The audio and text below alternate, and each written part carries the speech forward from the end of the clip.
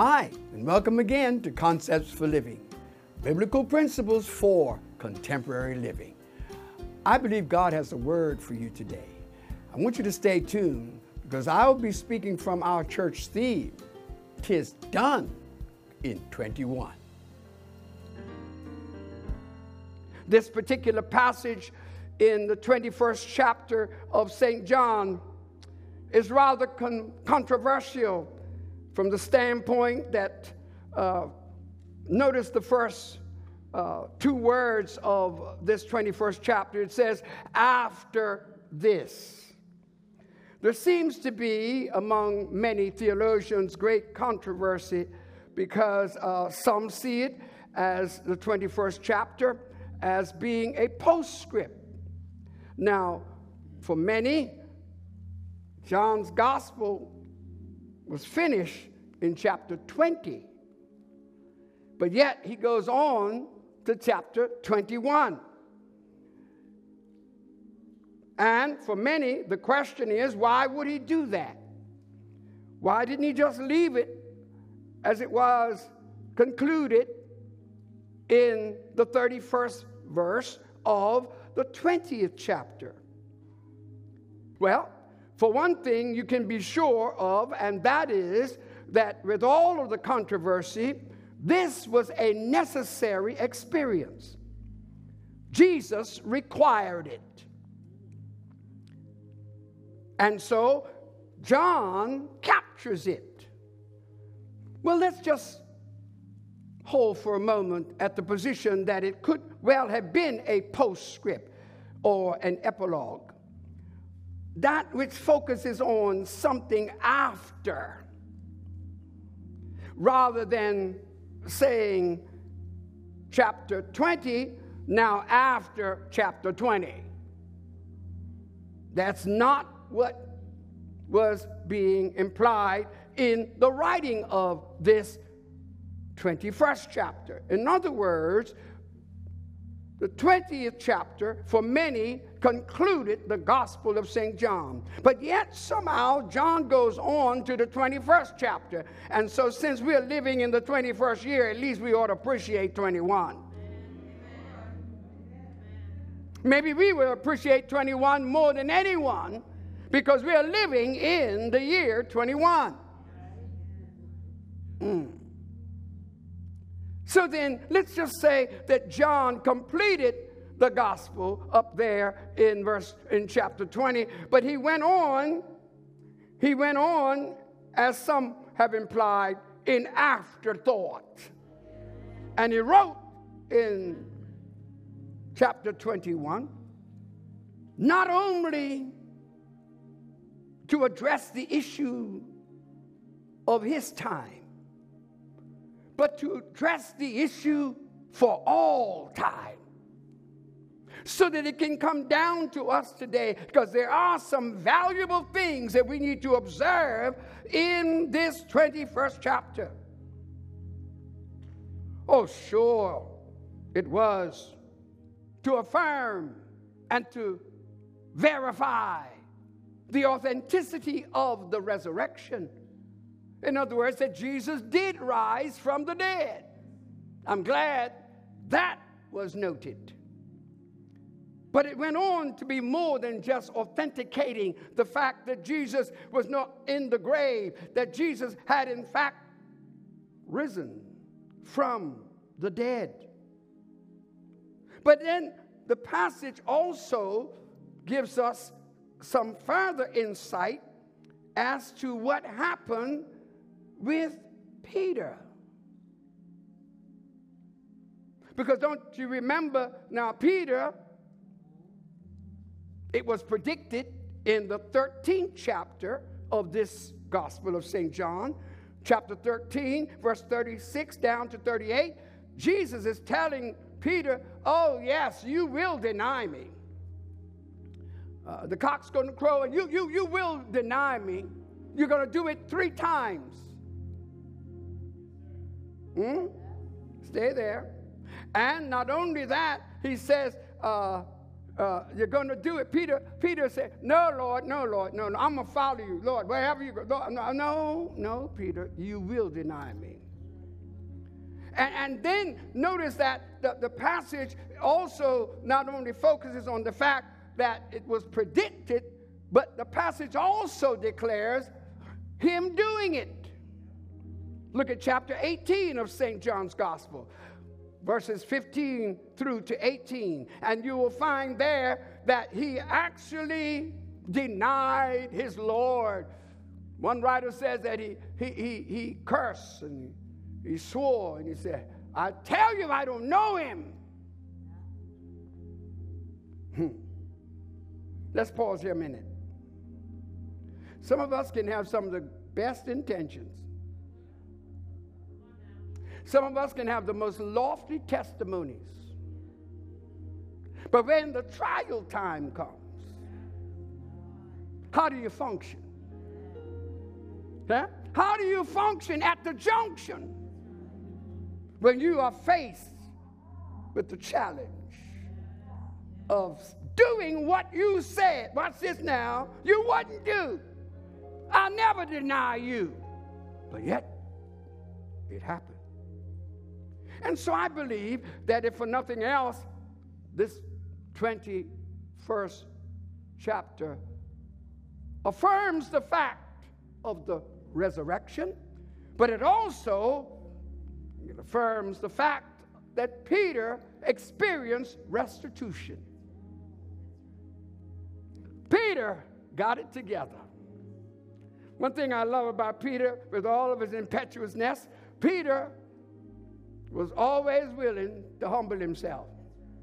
You see, a lot of folk know that he cursed and swore, but they don't look at the fact that he went out and wept bitterly. That meant he repented.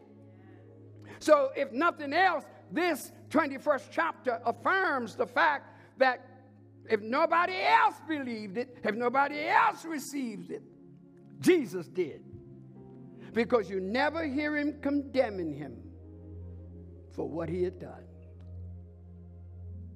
So you and I have to appreciate that this gospel, if I stop right now, just stop right here, it would be a blessing for you to hear.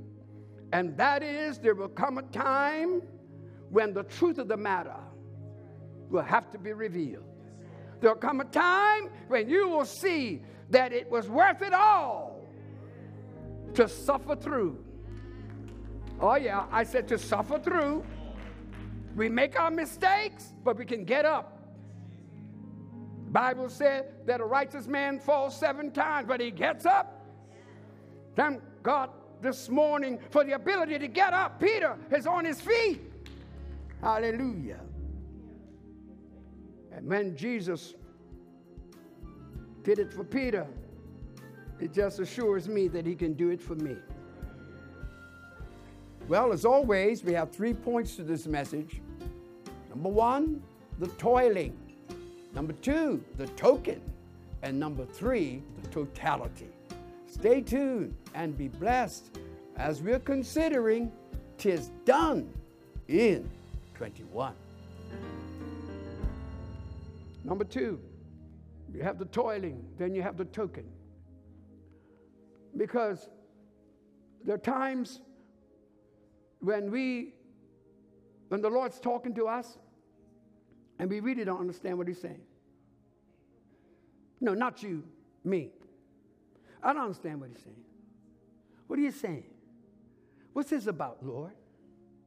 Notice, if you keep reading, you're going to see that Peter,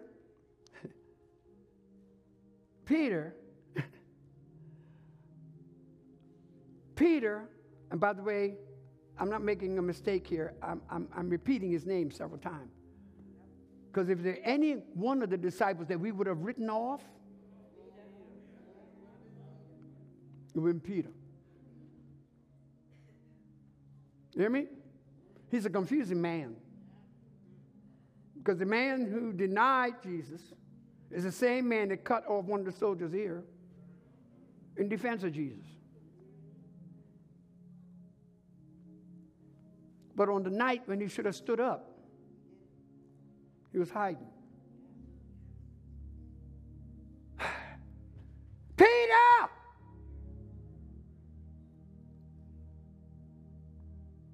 But there's some Peters up in here this morning. There's some Peters watching. People have made some big blunders in their lives. But I want to give you a word right now. With Jesus, it doesn't matter how big your blunder. Whatever he has ordained for your life, the gifts of the Lord are without repentance. God has already put it on your stamp, bro. You are stamped, girl. I don't care where you go, what you try. Sooner or later, you're going to wake up to it. And so, the token is here. Peter, of all people, is the one who went and pulled, some claim that it was 200 pounds in weight, with 153 large fish in it. And he pulled it to the shore.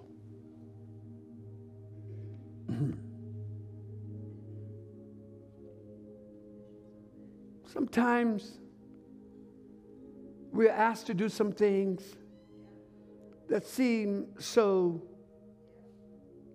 impossible. Certainly strenuous. Go get them. Bring your fish. Mix it with my fish. Yours is uncooked, but mine is cooked. But I want you to bring your fish so you can look at your fish and see how you could have been eating this fish without having to waste your efforts. Peter brings it to the shore. 150. Here's the token.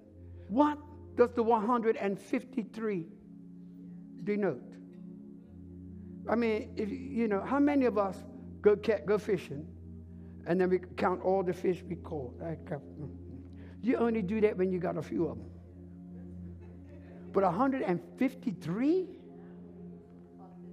Why would that 153 be designated? You see it in verse 11? So Simon Peter went abroad and hauled the net to land full of large fish. But watch this now. There were so many of them,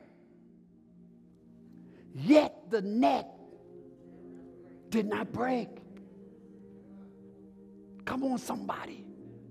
Look at somebody else and just tell them right now, look, hey, I don't care how things look. If God blessed you with it,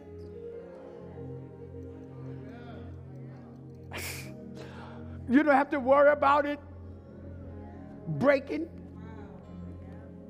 falling apart, it not being the way it ought to be to bless you.